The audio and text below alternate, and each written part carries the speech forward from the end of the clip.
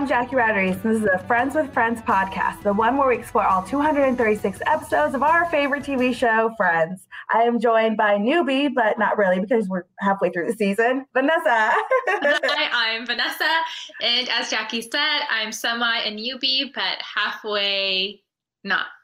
Halfway not. You are halfway there. So yes, we are halfway there because we're in the 5th season. This is the 109th episode, the one with Chandler's work laugh. This is the 5th season, episode 12, and it premiered January 21st, 1999 with 24.8 million viewers. Vanessa, what happened in this episode? So Monica attends a work party with Chandler and creates a work laugh. Ross finds out an ex is getting married and finds comfort in someone unexpected. Rachel tries to tell Monica she knows about her relationship. Okay, so let's go with Monica creates this work laugh. I thought this was because it's the title, but it's such a random storyline, but I thought it was funny. And the way, like, Monica's voice is already squeaky, and the way that she creates her work laugh is just hilarious. Yeah, well, I think, the thing too is what Chandler was doing, I could see it happening in a lot of places because you want to please your boss, not only professionally, but in a way socially. Because if you have a good social relationship with them, chances are they will keep you in whatever position or whatever job you have. Yeah, they feel more invested in you, like, because they actually like you, you know? Yeah, so it's like Chandler's laugh was just funny, but then in the end, you just find out how rude the boss was. He was pretty egotistical. Yeah, totally. And this isn't the first time we've seen the boss. Remember, he smacked Chandler's butt in earlier episodes. And then we also see him in later episodes as well. So he's going to be around for a little bit. So, but I thought it was funny the way that Monica also pointed that out. It's like, you're just a suck up, you know? It's like, I don't like being around Chandler who worked Chandler, you know? And this is the first time they also like get to hang out outside of hanging out with their friends where they can like be free. So So Doug was Chandler's boss, and he was played by Sam McMurray. I've never really seen him. Well, I've never seen him before, but he has some roles in Raising Arizona, Lake Placid 2, National Lampoon's Christmas Vacation, Lucky Numbers, movies I haven't seen. Yeah, these are all movies I haven't seen either. And then National Lampoon's Christmas Vacation. Unfortunately, I haven't seen that, but I know that's like a big Christmas movie. Right. But yeah, he seems like one of those like 90s actors. He just has that look. 80s, 90s actors. And then his wife was played by Elizabeth Sims. She was in the play Bye Bye Birdie, and she was Phil's mom in Phil of the Future. I haven't seen the play Bye Bye Birdie or Phil of the Future. We're really showing our age here because we're in our 30s. We're millennials. It's like, I haven't really seen these because they're not like, you know, much of a, I don't know, we were too young for like the 80s stuff, you know? Yeah. And so the first time we see Doug really upset at Chandler was when he wasn't winning at tennis.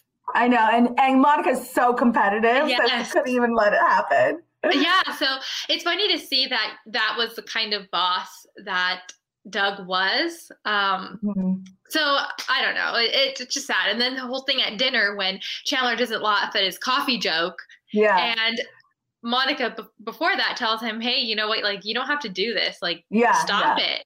And then she sees the connection of how Doug reacts to Chandler not reacting. So she helps Chandler out and kind of tells him, it's okay. Just laugh it off. Laugh. Yeah. And she's just not going to go with him anymore to any more things. So I think that's a good happy medium in a relationship, some little hurdle that they got through, and that's it. But yeah, I just hope Chandler finds a new job. Well, I'm not saying anything, but yes, it would be annoying to have a boss like that. But another thing with Chandler and Monica's relationship too is Rachel actually knows. Last episode we saw her find out about Chandler and Monica, and she confided in Joey about it. And so them two know right now. And so she kind of was like, well, Monica's not sharing anything with me. Like, why can't I just tell her that I know? But Monica still keeps it secret to herself. But then they have a moment later, and Rachel's trying throughout the whole episode to ask her, like, what's new with you? Any relationships and stuff. And then they have a moment later where, it's really cute to see, like, their friendship. But I get it. Like, Monica wants to keep it to herself until they know, like, it's something worth sharing, and it's such a big deal with the friends. So I get it, and I like that Rachel was trying. Okay, so I just thought it was funny how Rachel kept poking Joey about Monica and Chandler's relationship. And every time she had the opportunity to, when Joey would go over to Monica and Rachel's apartment, she would ask him something, give me more information. Yeah. And Joey, being the good friend he was, he would kind of give some information, but just didn't want to be involved at all. Yeah, exactly. And plus, we know that Rachel likes to gossip. So she just wants all the info so she can gather her gossip and gather her thoughts about it all. So I thought that was good. Joey, too, shows his loyalty. He's a very loyal friend. So it shows his loyalty. He didn't want to spill the beans and stuff like that. It's just he's just let them be, So I thought the first time where Rachel confronted Monica didn't play it off very well at all. It was,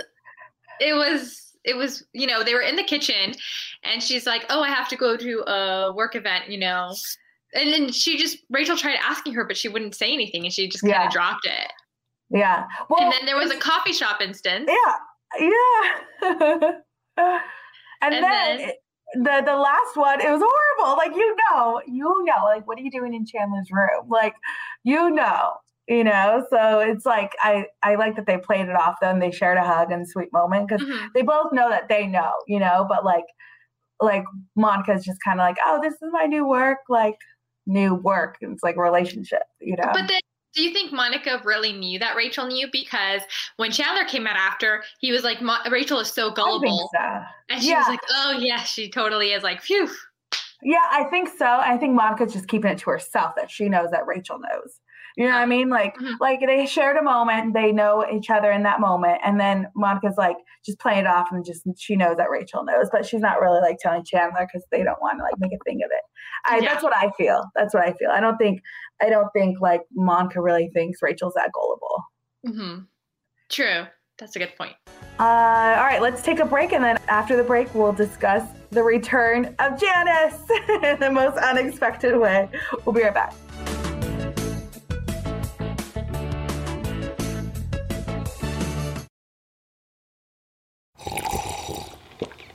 That's not just the sound of that first sip of Morning Joe. It's the sound of someone shopping for a car on Carvana from the comfort of home. That's a good blend. It's time to take it easy, like answering some easy questions to get pre-qualified for a car in minutes. Talk about starting the morning right. Just like customizing your terms so your car fits your budget. Visit Carvana.com or download the app to experience car shopping the way it should be. Convenient, comfortable. Ah.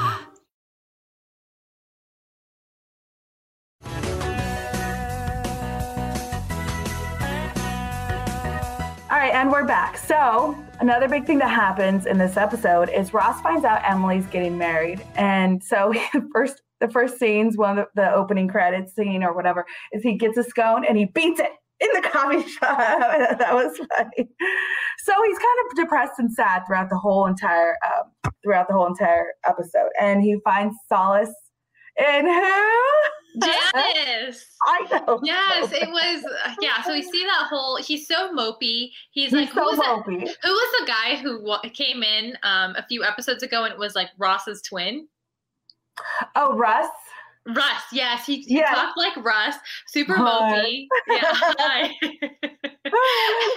And so, everyone is wondering where Ross is. And then Ross walks into Chandler and Joey's apartment and they grill him. And he's not giving any information. And Joey's like, oh, maybe he hooked up with someone. Maybe he met somebody. He hooked up. Yeah, because he was gone all night. He wasn't walking around. He was gone all night. With Janice. I know. I love the way that she goes, Ross, you forgot your. And then she walks in. And the way everybody looked at her was like, what? Looked at him and looked at her. And I thought it was so random because this sort of came out of left field. I wonder how, why the writers thought of this, just to bring her in for one quick episode like this. And it's just the most unexpected way because you knew the disdain that Joey had for Janice when Janice and Chandler were dating, but you never really know how Ross really feels about her. So it's interesting that it just kind of came out of left field, Good point. And you also hear Janice saying that Chandler is still in Yemen because when she walks into the apartment to give Ross whatever he was missing, his jacket, or I don't know what it was, you see everybody but Chandler. Yes. And that's a good point too, because she's like, Chandler's still in Yemen. Am I supposed to like wait around forever? It's like, so I thought that was interesting too, that they actually like kept that out, Chandler's still in Yemen, and to not confuse it with, Ross and Janice, because it would be a whole nother storyline if like Chandler was there. It'd be a whole nother point in the storyline. So I like that they just kept it simple to Ross and Janice. But my favorite part of the episode is when Janice and Ross are talking again on the couch, and he's once again mopey. And she just freaks out because she's like, oh my gosh, you are so like, and she's annoying. Annoying. Yeah. So many complaints and stuff. And then she tells him, you're breaking up with me, or she breaks up with him because he's so annoying. And then he reacts, oh my God. And he says the line back to her. I thought that was hilarious. Yeah.